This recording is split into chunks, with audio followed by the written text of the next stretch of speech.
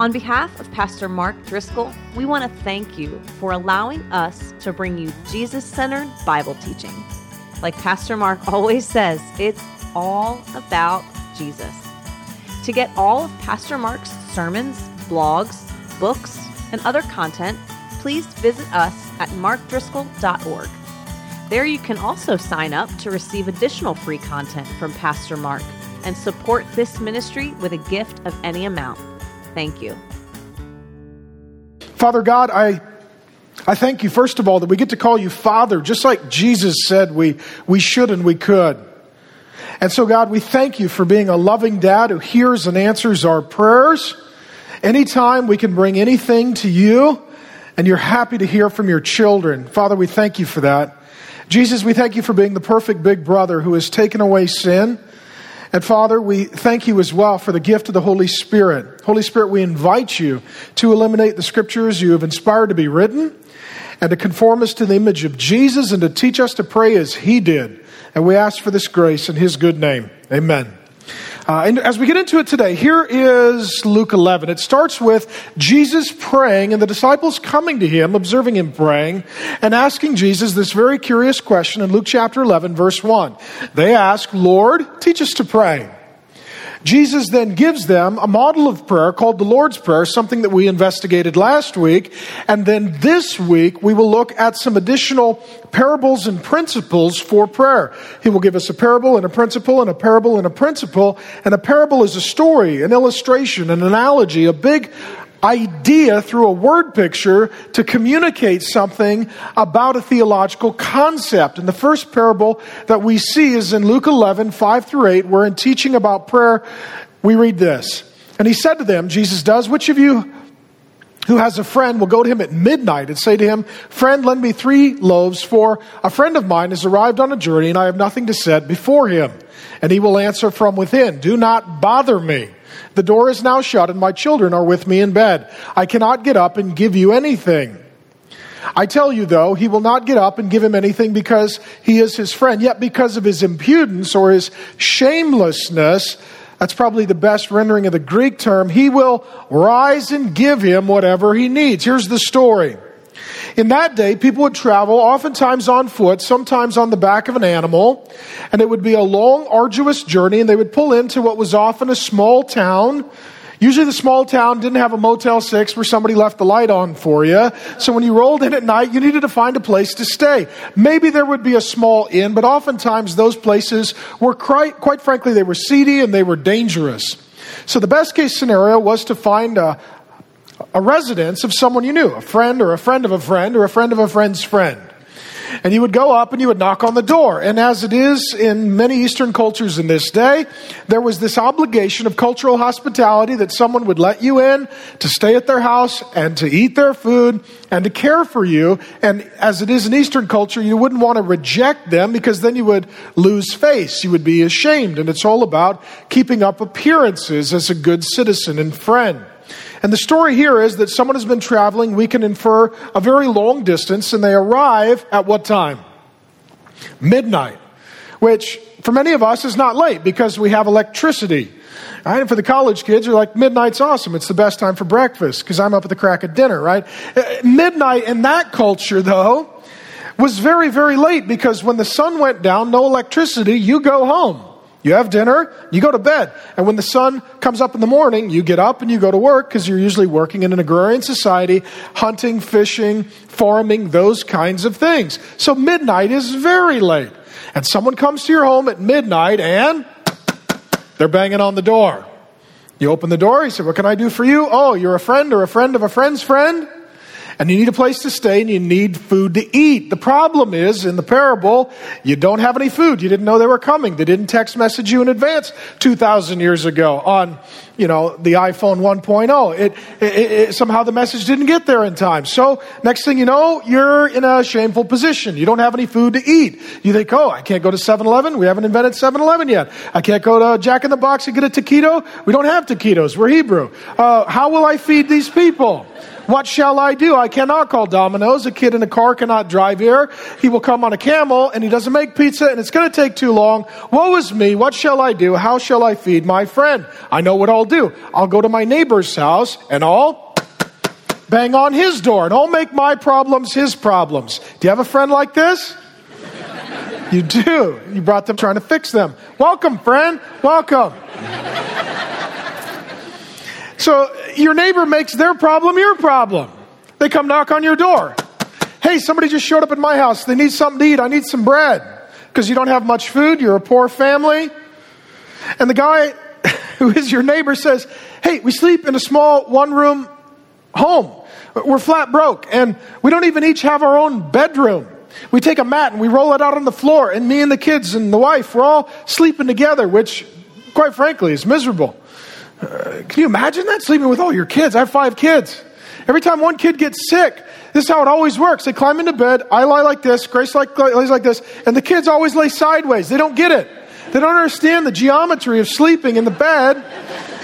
And they always want to sleep in the middle, which separates me from my wife. And she always gets the head and I always get the feet. And I hate that. Little toes in my nose. I hate that. So this guy's sleeping in bed with his wife and his kids. They got the mat rolled out on the floor. You can see that the wife's probably got the head because the kids love to snuggle with their mom. And he's getting Brazilian Jiu-Jitsu ground and pound on the other side of the mat by the kid healing him in the nose. And the neighbor comes over and bangs on the door, says, I need a loaf of bread or a couple loaves of bread. And the guy says, hey, it's midnight. You're going to wake up my whole family. We're trying to sleep. Don't you know what time it is? And the rude, inconsiderate, shameless neighbor says, I do know what time it is, but I'm going to stand here and beat on the door till I get myself a few loaves of bread because that's the kind of neighbor I am. What do? Eventually, you open the door because you can't let this guy wake your kids up. Kids have no idea what time it is. It's midnight. But if they wake up, they're like, awesome, night's over, time for wiffle ball, right? That's what's going to happen. You're going to have a midnight wiffle ball game. And so the guy gets up and he opens the door. What do you want? I want bread. Give it to me or I'm going to keep banging on the door. Great. Have your bread. Leave me alone. And Jesus' point is not, hey, when you pray like that. Pray like a rude neighbor. That's not the big idea. But the big idea is, even if someone is being rude and inconsiderate and shameless and really bossy and pushy, and some of us are like that, even if this poor person is kind of rude and kind of bossy, kind of pushy, eventually we still meet their request. Why? Because ultimately we do care, and even though they're frustrating us, we're going to meet their need. And so in comparison to prayer, here's what he's saying. He's saying that even if we're not the greatest children of God, even if we're not having the best intentions or motives, our God is loving, gracious, and kind, and we don't need to make him be good. He just is. And so we should just come to him day or night, 24/7, because God is a Father who loves us, and he's never asleep, and he's never tired, and he's never weary. He's not unable or incapable or inconvenienced as a neighbor would be. So if we're going to go bug our neighbor for something, we should just go talk to God as well anytime about anything, and God hears and answers all prayer. And so then he gives us this parable, and then he follows it up with a principle regarding prayer. Luke 11:9-10. And I tell you, ask and it will be given to you, seek and you will find, knock and it will be open to you. For everyone who asks receives, and the one who seeks finds, and to the one who knocks it will be open. He says that prayer is about 3 things: asking, seeking, knocking. That's prayer. So we do groups all over the region. If you're not in one, get in one, and you'll learn how to pray with and for others.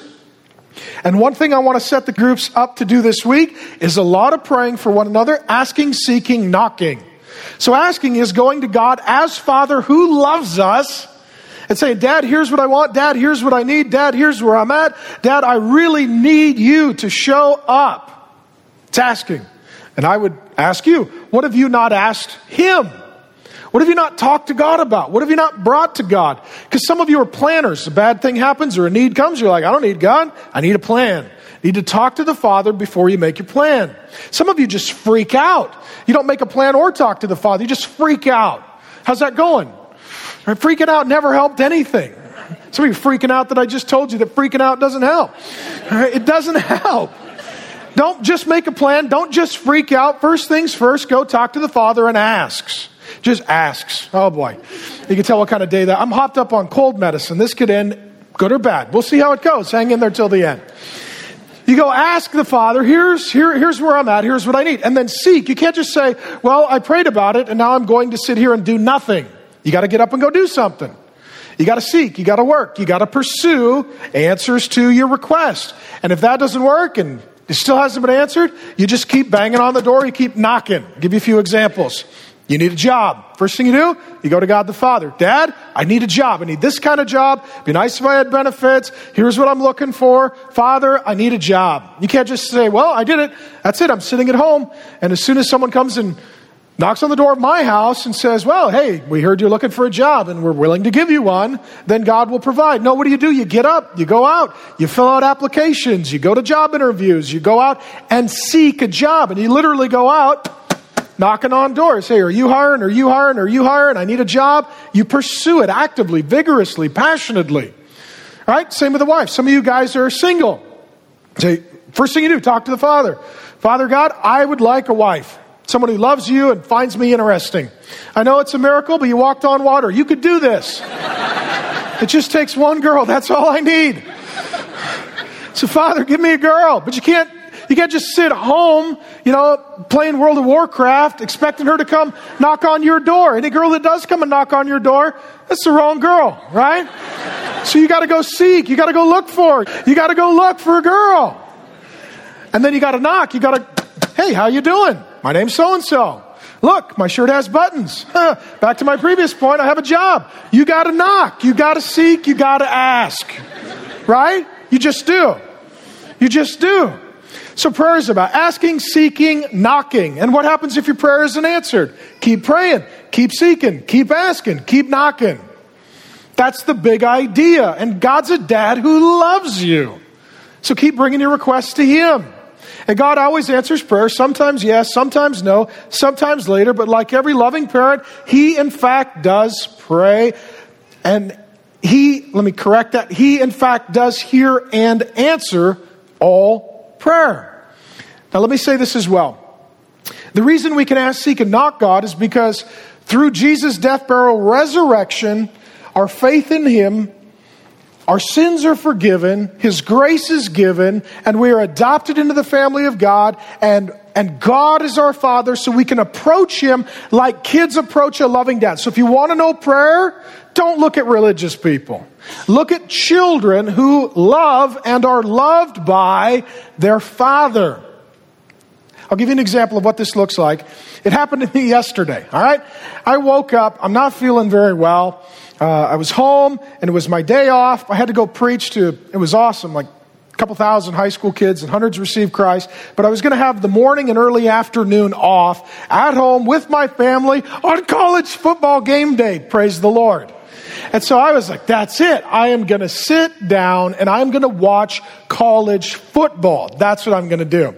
So instead, I'm upstairs and I hear my daughter asking for me. Hey, Dad. Hey, where's Dad? What's Dad doing? She's asking for it. She can't find me, so she starts seeking me. And I hear her voice get more distant. She's in the playroom. I hear her voice get louder. She comes upstairs. She's looking in every room. She's very consistent, very committed to finding me. Hey, Dad, where are you at? She's seeking me. And she comes to the very last room in the house that she has not checked, my bathroom. And she comes asking, seeking, knocking. Dad, are you in there? Dad, I know you're in there. Dad, you have to be in there. I've looked in all the other... Yes, I am in here. What are you doing? I'm doing what you would guess I would be doing. This is not a place to do a lot of other things. This is sort of a one-purpose room that I find myself in. Why are you asking for me, seeking me, and knocking after me? Dad, I want to watch Tinkerbell. Well, then feel free to do that.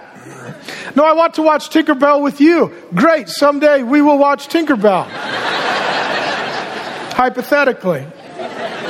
No, Dad, I want to watch Tinkerbell right now. Right now, I have to watch Tinkerbell. So let's watch Tinkerbell. I don't want to watch Tinkerbell. I don't like Tinkerbell. I like football. College football. To the glory of God and the joy of all people. That was the plan. That was the sovereign plan of the God of the universe. That I would sit in my pajamas and drink coffee and watch young men hurt each other. That was my plan. So she keeps knocking. No, Dad, let's watch Tinkerbell right now. Honey, I'll tell you what. I'll think about it, which is a way of saying no. But I said no, and it didn't work. So I said, well, let me think about it, and I'll talk to you a little later. Okay, Dad, how long is a little later? Well, it'll be a while. Okay, Dad, literally 10 seconds later. Have you thought about it? Thought about what? Thought about watching Tinkerbell, Dad? Well, honey, why don't you watch football with me? I don't like football. Well, I don't like Tinkerbell. We have a terrible impasse here at the Driscoll home. And my daughter used my theology against me. She said, well, you were a loving father, and I know that you will watch Tinkerbell because daddies are supposed to love their children. Stinky Pete, I just got assassinated with my own theological convictions. Oh, yes, I will watch Tinkerbell to the glory of God and the joy of my daughter. So I come out of the bathroom. She's laughing, smiling. Hey, Dad, let's go watch Tinkerbell. So I sat down and watched Tinkerbell. And it wasn't that awesome, just so you know. The storyline was predictable. But you know what? Here's my daughter asking for me, seeking me, and you know what? Banging on the door. Knock, knock, knock. Now, let's just put this in a different context. And I was glad to meet her request because I adore, and I don't like Tinkerbell, but I like her. So I'll snuggle with her while she's watching Tinkerbell. But let's say, for example, I was not at home, but instead I was at the Wing Dome. And I was eating chicken wings because I'm filled with the Holy Spirit, and I love chicken wings. See, you could tell you're filled with the Holy Spirit, not just because you speak in tongues, but because you love chicken wings. It's another evidence of God's grace in your life. So let me just retell the story. Hypothetically, I'm not at home. I'm at the Wing Dome eating chicken wings to the glory of God. Okay? And I decide to go use the restroom. And I'm in the restroom, and someone is asking for me and seeking me. And a grown man, large man, college football fan, because we're all there to eat chicken wings to the glory of God and watch college football, comes into the bathroom and is knocking on the door. Pastor Mark, are you in there? Pastor Mark, can we watch Tinkerbell? Pastor Mark, can we watch Tinkerbell instead of college football right now? The answer would have been considerably different than the one that Alexi received. It wouldn't have been, yes, I will snuggle with you and watch Tinkerbell. It would be, give me 1 minute, almost all the chambers are loaded, I'll be right out, right? And the difference between that kind of request and the request of Alexi and how it is answered is this: she's my daughter, I love her. And so I have a relationship with her where she can ask for me and seek me and keep banging on the proverbial door. And because I love her, I'm going to ask for God to give me the grace to meet her needs and to serve her well in a way that I wouldn't for a total stranger at the Wing Dome. Now, this is the big idea of what Jesus is saying. God's your dad. Ask for him, seek him, knock on the door, keep knocking on the door, tell him what it is that you want or need. We're talking about here bringing to dad your needs, not your greeds. God's a dad who does love and adore you, and he's not going to treat you like a stranger. So if you want to understand prayer, look at dads and kids. Don't look at religious people and their followers. He then moves to another interesting parable, Luke 11:11 and 12. What father among you, if his son asks for a fish, will instead of a fish give him a serpent? Or if he asks for an egg, will give him a scorpion? This is a weird Tim Burton parable, right? That guy's got something wrong with him, man. I made a kids movie where they'll have a heart attack. I mean, he scares kids for a living, right? And this is that kind of thing. This is Jesus asking these rhetorical questions. Son comes up to his, hey, Dad, can we have fish for dinner? No, but I will put scorpions all over you. Whoa, wait a minute. That's different. Okay, well, how about eggs? No, how about this? Serpents. What? Dad, no, you're freaking me out. You off your meds? Dad, we're not a Tim Burton film.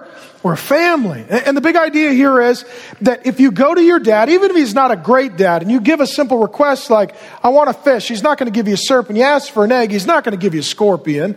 That a decent dad, even a not so great dad, knows if your kid asks for a good thing, you don't give him a bad thing. But here's the big idea in prayer. God's a father. Some of you are not 100% convinced he's good. And so you go to ask him for something, but you'll be fearful of what he gives. Some of you go to God and you'll say, God, I want this. And you'll be, but what if I want to be with this person, but he says no? Or what if I want this job, but he wants me to have another job? And your conflict is, it sounds to me like I'm asking for fish and eggs, good things, but he's giving me scorpions and serpents, bad things. And so you don't bring anything to God, but trust that God is a good father and whatever he gives you is a good thing. And you're not going to come to a good father and ask for a good thing and get a bad thing. And some of you would even be reticent to bring your request to God because you're not sure he's going to give a good thing. Maybe you have sin in your life and you're ashamed of some of what you've said and done or failed to say and do. And you're even afraid to go to God the Father and pray and say, help me, forgive me, serve me, bless me, correct me, change me, grow me. Because you're fearful that though you're asking for a good thing, he's just going to punish you and be mad at you and get violent with you. And he's going to do a bad thing even though you're asking for a good thing. And the truth is, God's a good dad. If you ask for a good thing, he's going to give a good thing. You don't ask for a good thing from God and get a bad thing. He's a good God. And he's trying to give us very simple principles regarding prayer. And so it all culminates in his final statement. If then you who are evil know how to give good gifts to your children, how much more will the Heavenly Father give the Holy Spirit to those who ask him? Chapter 11, verse 1, started with the disciples asking Jesus, teach us to pray. Teach us to pray. And it culminates here in verse 13 that prayer is made possible by the Holy Spirit.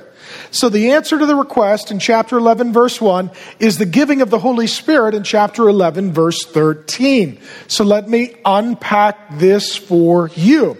And here he is talking about that a good father gives good gifts, and the greatest gift is the gift of the Holy Spirit. So I've got a lot to unpack and to explain here.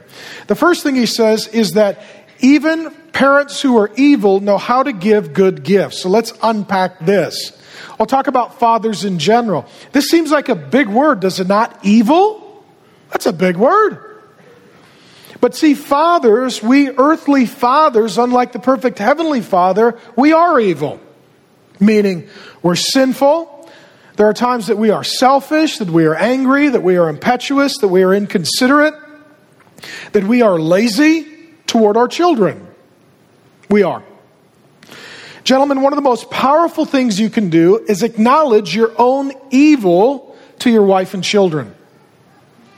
This is telling your wife and your children when you've sinned, and it's owning it and naming it. Right, Jesus says that earthly fathers are evil.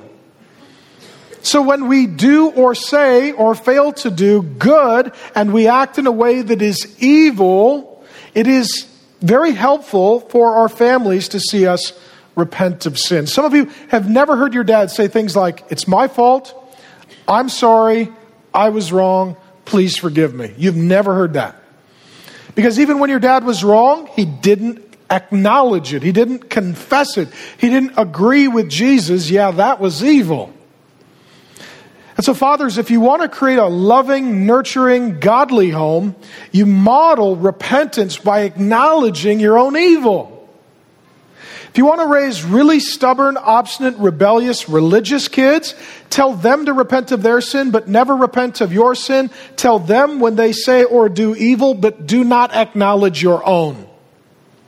You will then create a very religious culture with very discouraged children who will realize that they live under a father who is aware of their sin but ignorant of his own, and that he is a cruel taskmaster and overbearing hypocrite. So it's important for us fathers to tell our children, I want to be the best father I can be. God the Father is the perfect Father. You need him. I need him too, because we're both sinners that he's working on and he's dealing with our evil. But he says even those fathers who are evil can and say, do evil things. They also can and do say some quote unquote good things. So how does this work? You ever met somebody who's perhaps not even a Christian, but they do some quote-unquote good things. They're generous, they help the poor, they serve those in need, they're kind, compassionate. If they move next door to you, you'd be glad to have them. See, they're not a Christian, but they're nicer than some Christians I know. They're good, decent, moral people. Well, this doesn't mean that they're going to heaven. It doesn't mean that their sins are forgiven. It doesn't mean that they belong to Jesus. It doesn't mean that they're righteous in the sight of God. What it does mean is because they're made in the image and likeness of God, occasionally they do some good things. They do some good things. So you can be evil and still do some good things. And he talks about here that even an evil father knows how to give good gifts to his kids. Right? For those of you who are parents, you know that the heart of a parent, even one who is evil, is to save up and be generous and to take care of the children. Or at least that should be the heart of even an evil father. And he's showing here that if an evil father can do good things, imagine what a perfect, heavenly, loving, altogether good father does for his children, especially those who come to him in prayer, asking, seeking, and knocking for his provision, protection, and presence in their life. So let me say this as well, dads. Acknowledge your evil and give good gifts. One of the great delights of a father is to give good gifts. And this is true of parents in general, but I want to hone this in contextually for fathers in particular. And what sometimes happens is parents will say, well, I don't want to spoil the children. Here's my corrective of that. I tell this to Gracie often. I don't mind spoiling the children, but I don't want them to act spoiled. I don't mind spoiling the children. I just don't want them to act spoiled. Do you see the difference? See, sometimes people say, well, I don't want to give good gifts to the children or to the child because then they'll be spoiled. And my point is, Jesus here commends the giving of good gifts from a parent to a child, but we just want to make sure that the children don't act like spoiled, ungrateful, unthankful brats. So I tell the Driscoll kids all the time, your daddy's going to spoil you, but if you act spoiled, there's going to be correction. There's going to be consequence. Right? I'll give you an example, and it filled my heart with joy, and it's a simple illustration, but I've got Gideon and Alexi, my youngest two. Because they're the youngest two, they get all the hand-me-down bikes. How many of you are those kids? Like, yeah, I always got the hand-me-down bike. Never quite rode straight. The handlebars were crooked, and the pedal always fell off. Right? That's kind of the bike that Alexi and Gideon inherited. They inherited from the older siblings their bikes. And Alexi actually loves to skid. And she eventually just wore down the tire to where it wouldn't even hold air. And Gideon rode his bike so much, the pedal kept coming off and we couldn't do anything to keep it on. It actually stripped out the threads and the bike was falling apart. And similarly, he took all the tread off. And he actually one day got out a wrench and was trying to figure out how to get the training wheels off his bike because, quote, I'm not a baby. So he's trying to get the training wheels off his bike. And they're both, the bikes are too small. They're not working. So it's just time. They need bikes. Okay? And Gracie and I are talking, and Gracie's like, well, let's go to a secondhand store and let's find them bikes. And I said, that's not a bad idea. It's not a sin to buy kids a used bike. If you buy your kid a used bike, you're not going to be up for church discipline. That's not the big idea.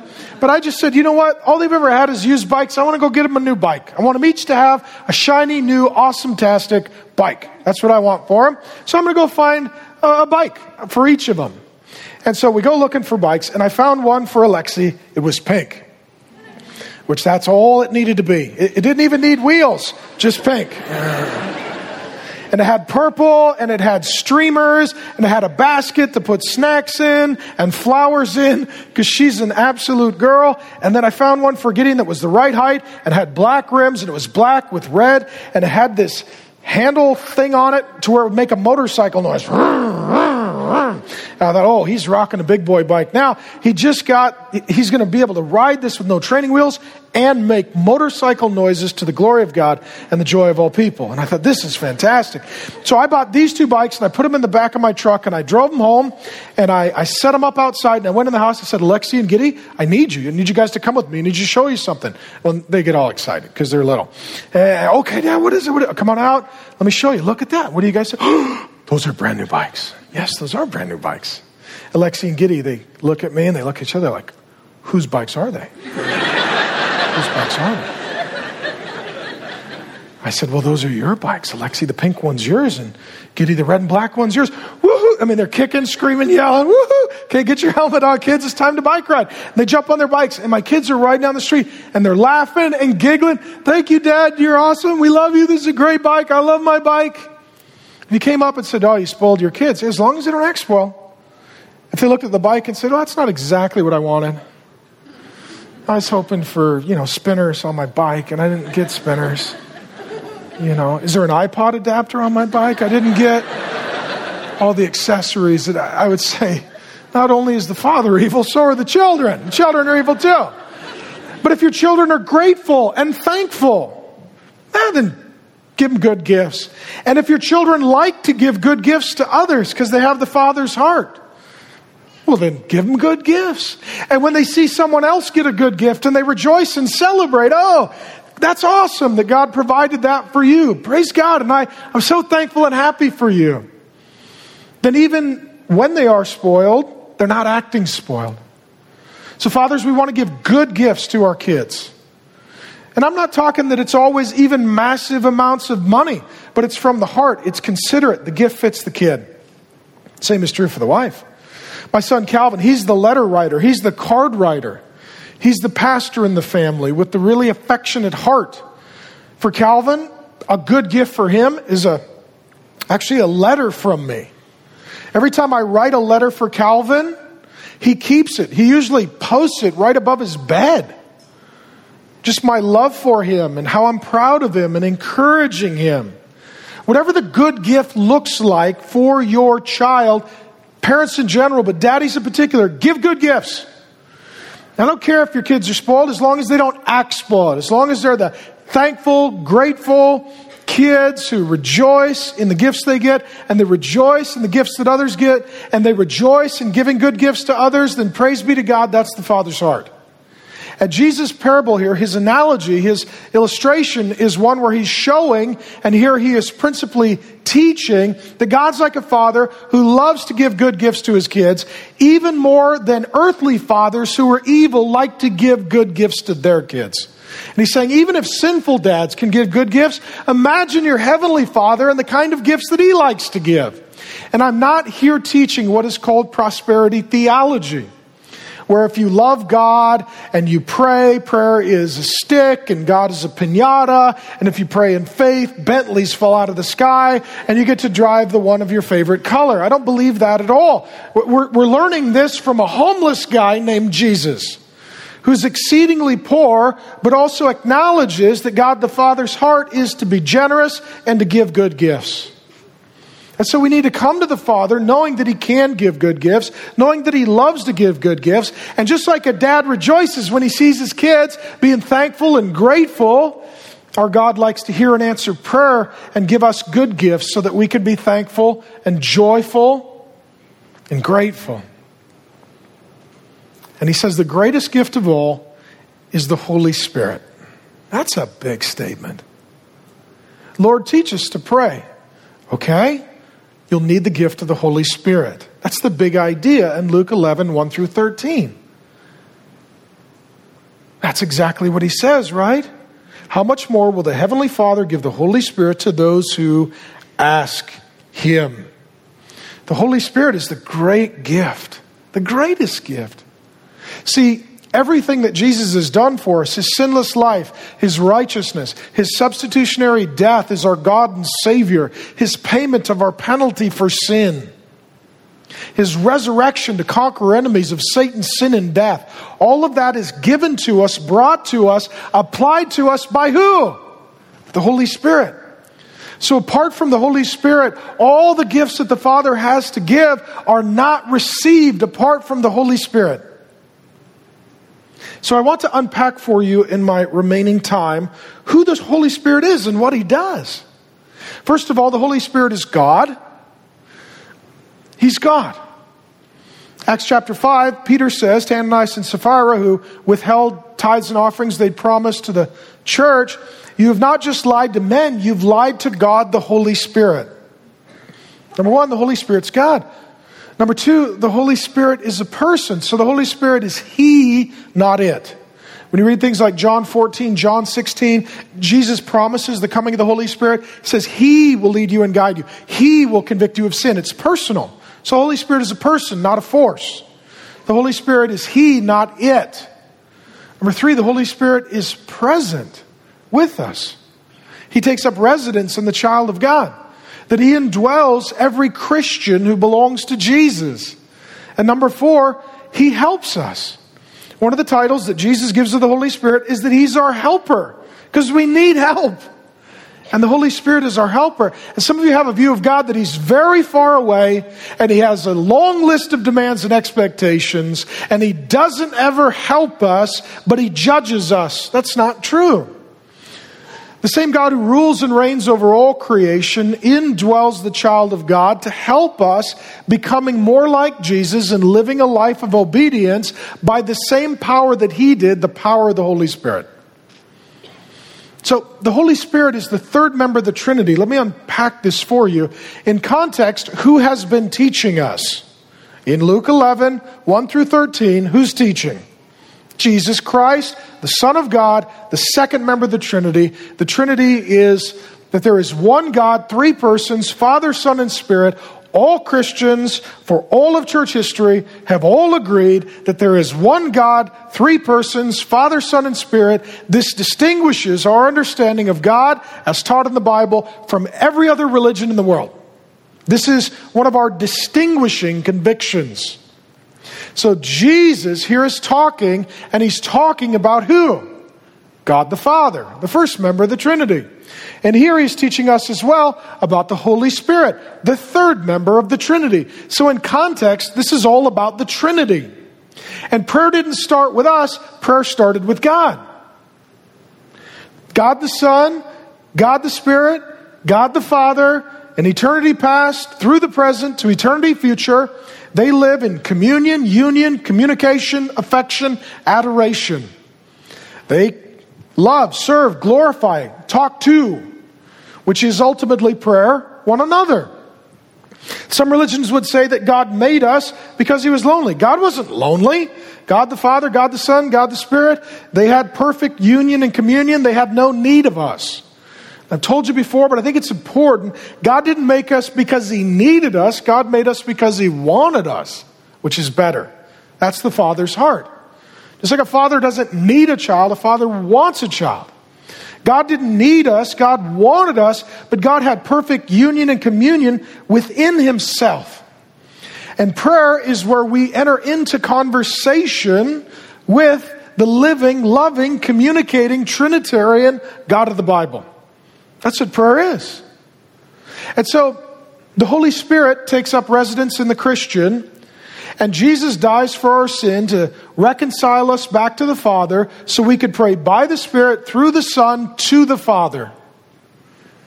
What that means is the Holy Spirit is the one who teaches us how to talk to God, because He Himself is God and He's been in communion and union with the other members of the Trinity forever. This is amazing. What a great gift. When I first became a Christian at age 19, the first person I got to know in the Bible the best was Jesus.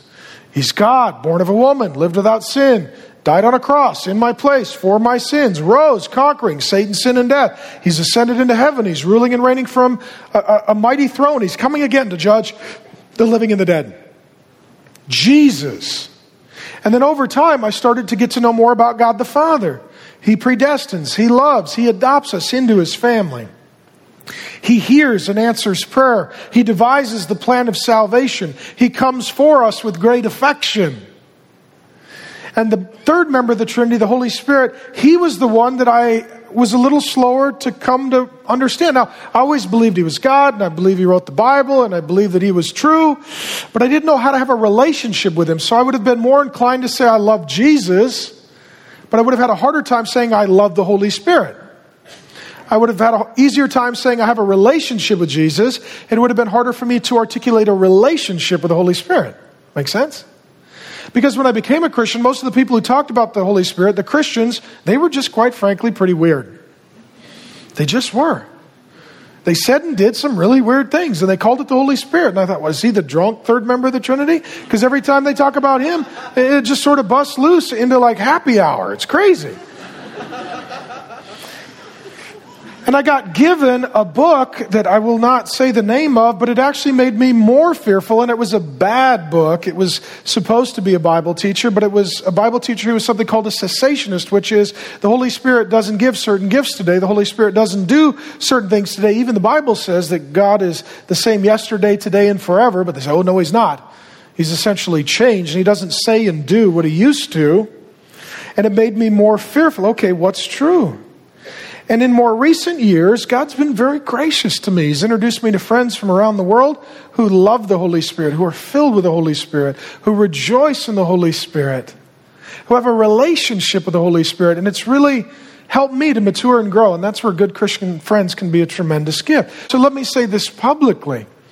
I want to publicly acknowledge that I have not led you as well as I could have and should have in an understanding of what it means to be Spirit-filled and Spirit-led and have a personal relationship with the Holy Spirit.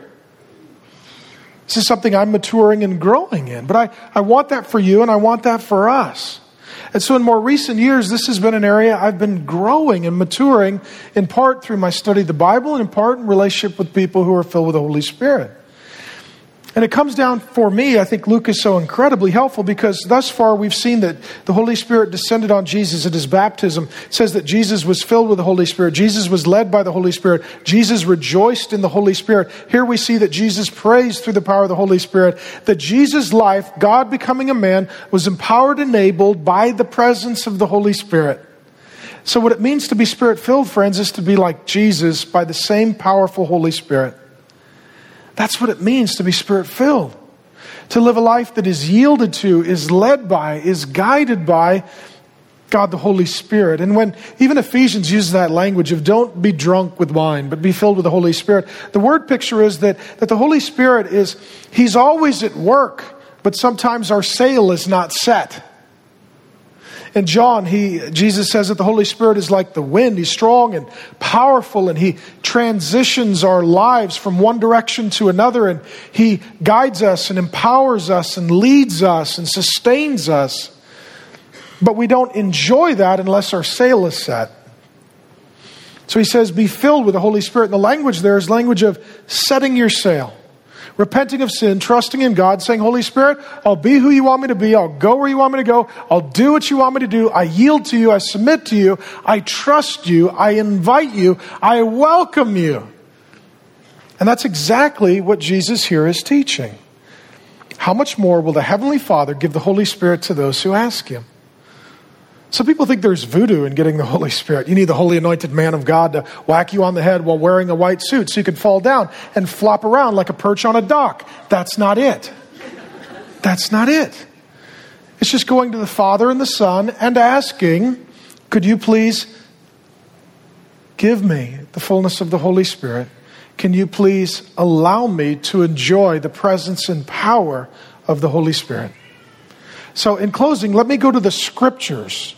Let me take this all to the Bible. Let me tell you what the Holy Spirit does. And I can't tell you everything the Holy Spirit does. That'd be a 42-hour sermon, which would be awesome. But you probably didn't prepare for that. So I'll give you a short summary of some of the things the Holy Spirit does and how then we can pray to him, asking him to help us because, quite frankly, we need his help. Here's asking for the Holy Spirit. I'll give you a few examples. John 16:13, Jesus says, the Spirit of truth will guide you into the truth. How many of you want to know the truth? The Holy Spirit's the one that will lead and guide you in the truth. That's what Jesus says. So the first thing you learn is, well, actually in the next chapter, John 17, Jesus says, Father, sanctify them by the truth. Your word is the truth. So the Bible is the truth. Who wrote the Bible? God the Holy Spirit. All Scripture is God-breathed. That's the Holy Spirit. That's what it says in 2 Timothy 3:16. All Scripture is God-breathed. Peter says, people didn't just make up the Bible. They were carried along by the Holy Spirit. They were Spirit-filled, Spirit-led. Those who authored the pages of Scripture. So if you want to know the truth, it starts in prayer. Holy Spirit, thank you for being the Spirit of truth. Holy Spirit, thank you for writing the Scriptures through human authors. Thank you that they're true. Holy Spirit, I want to know the truth, so please come and teach me the truth from the Scriptures, which are true. Do you think the Holy Spirit's going to answer that prayer? Yes or no? Every time. Jesus says, all you got to do is ask. Just ask. But see, asking is an act of faith. Asking is an act of faith, and it shows that your heart and mind are open. How many of you were in various situations where maybe you're mediating a conflict, you're in the middle of a conflicted situation, and there's different opinions and perspectives. You go, I don't know what the truth is here. You know what you do? Pray. Holy Spirit, Jesus said to ask for you. I'm asking for you. Tell me what the truth is. I hear one side, I hear the other, I get totally conflicted, confused. I don't know what the truth is. I just want to know the truth. Holy Spirit, you know the truth. Please reveal to me the truth. Do you think he'll answer that prayer? Of course he will. Again, you don't ask for a good thing and get a bad thing from a good God. How about this one? John 16:8, he will convict the world concerning sin. You ever have those days you're just not feeling it? You say, I know the Bible says not to do this, but that's what I'm going to do. Twice. Right? Because I'm just feeling rebellious and stubborn and foolish and hard-hearted and stiff-necked and indifferent. I should care, but I don't. And it's not that I don't know the truth, it's that I don't like it. Say, what do? Go to the Holy Spirit. Say, Holy Spirit, Jesus said you'd convict me. I'm not feeling it, but I'm inviting you to convict me. Let me feel what you feel, see what you see, think what you think about my sin. Do you think he'll answer that prayer? He will. You can even do this with your children.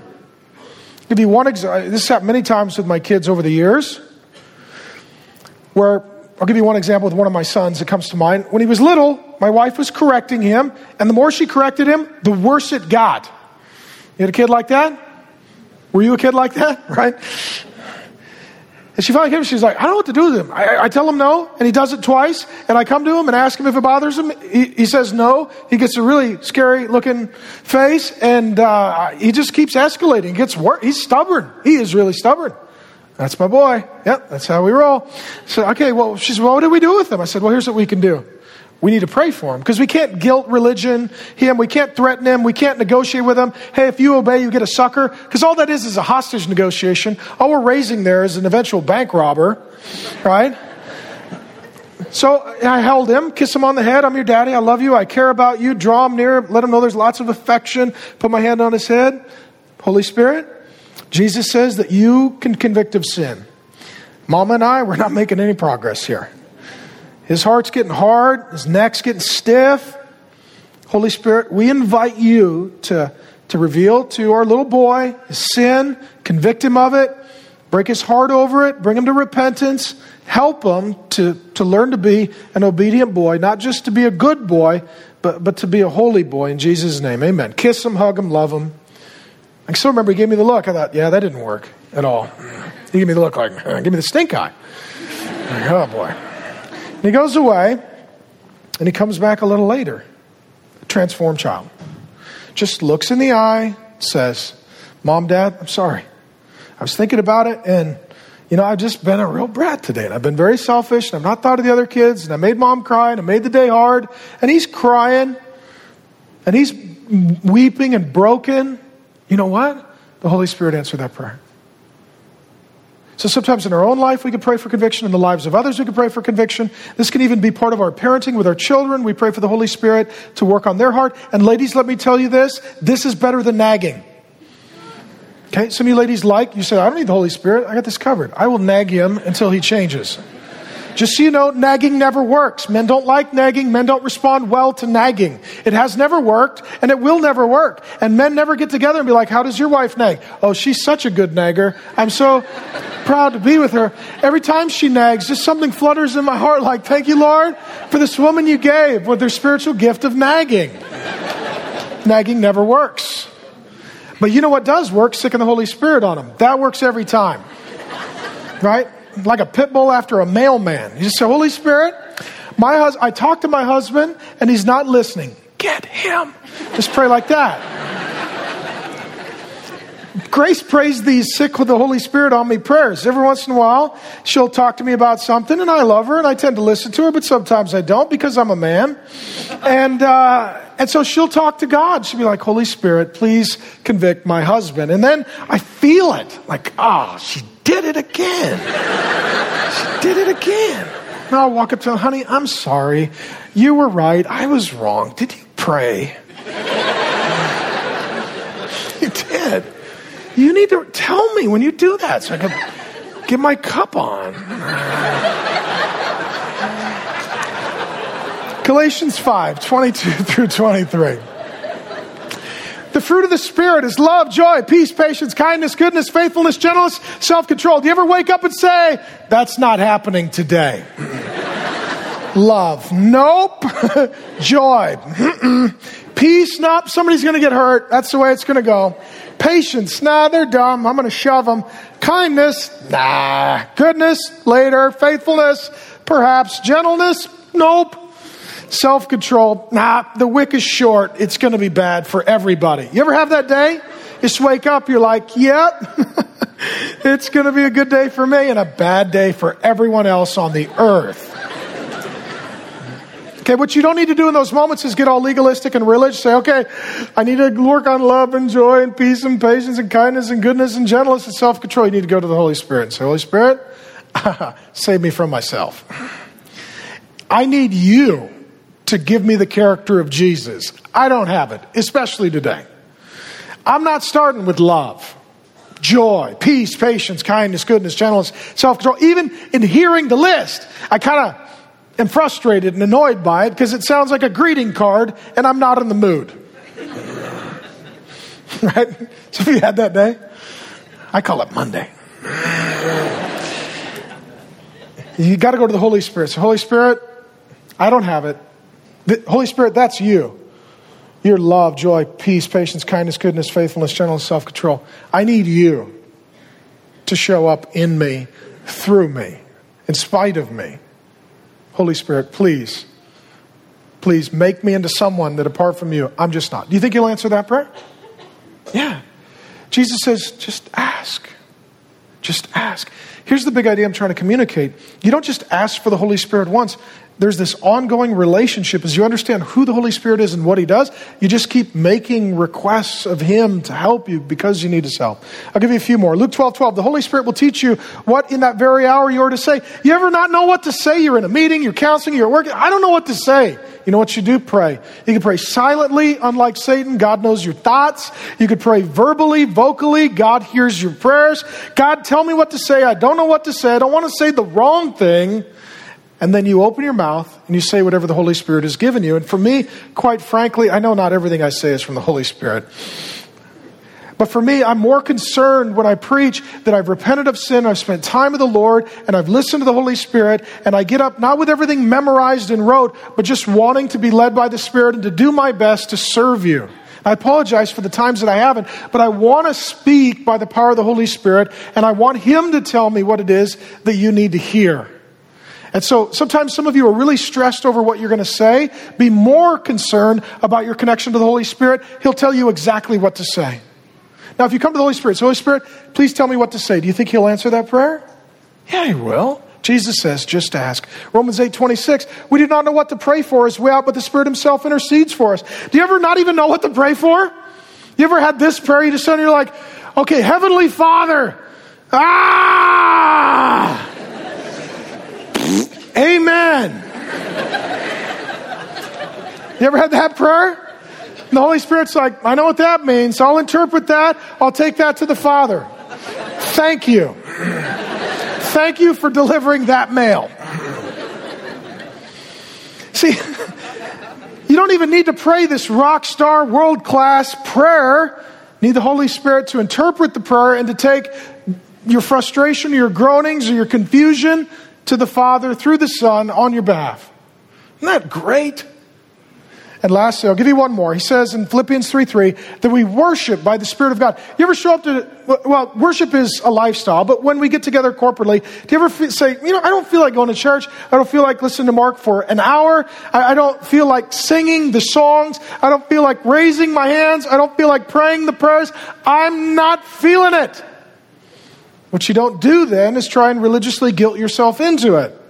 You ask the Holy Spirit, Holy Spirit, you never get tired of adoring Jesus. You never get tired of glorifying the Father. You never get tired of being a worshiper.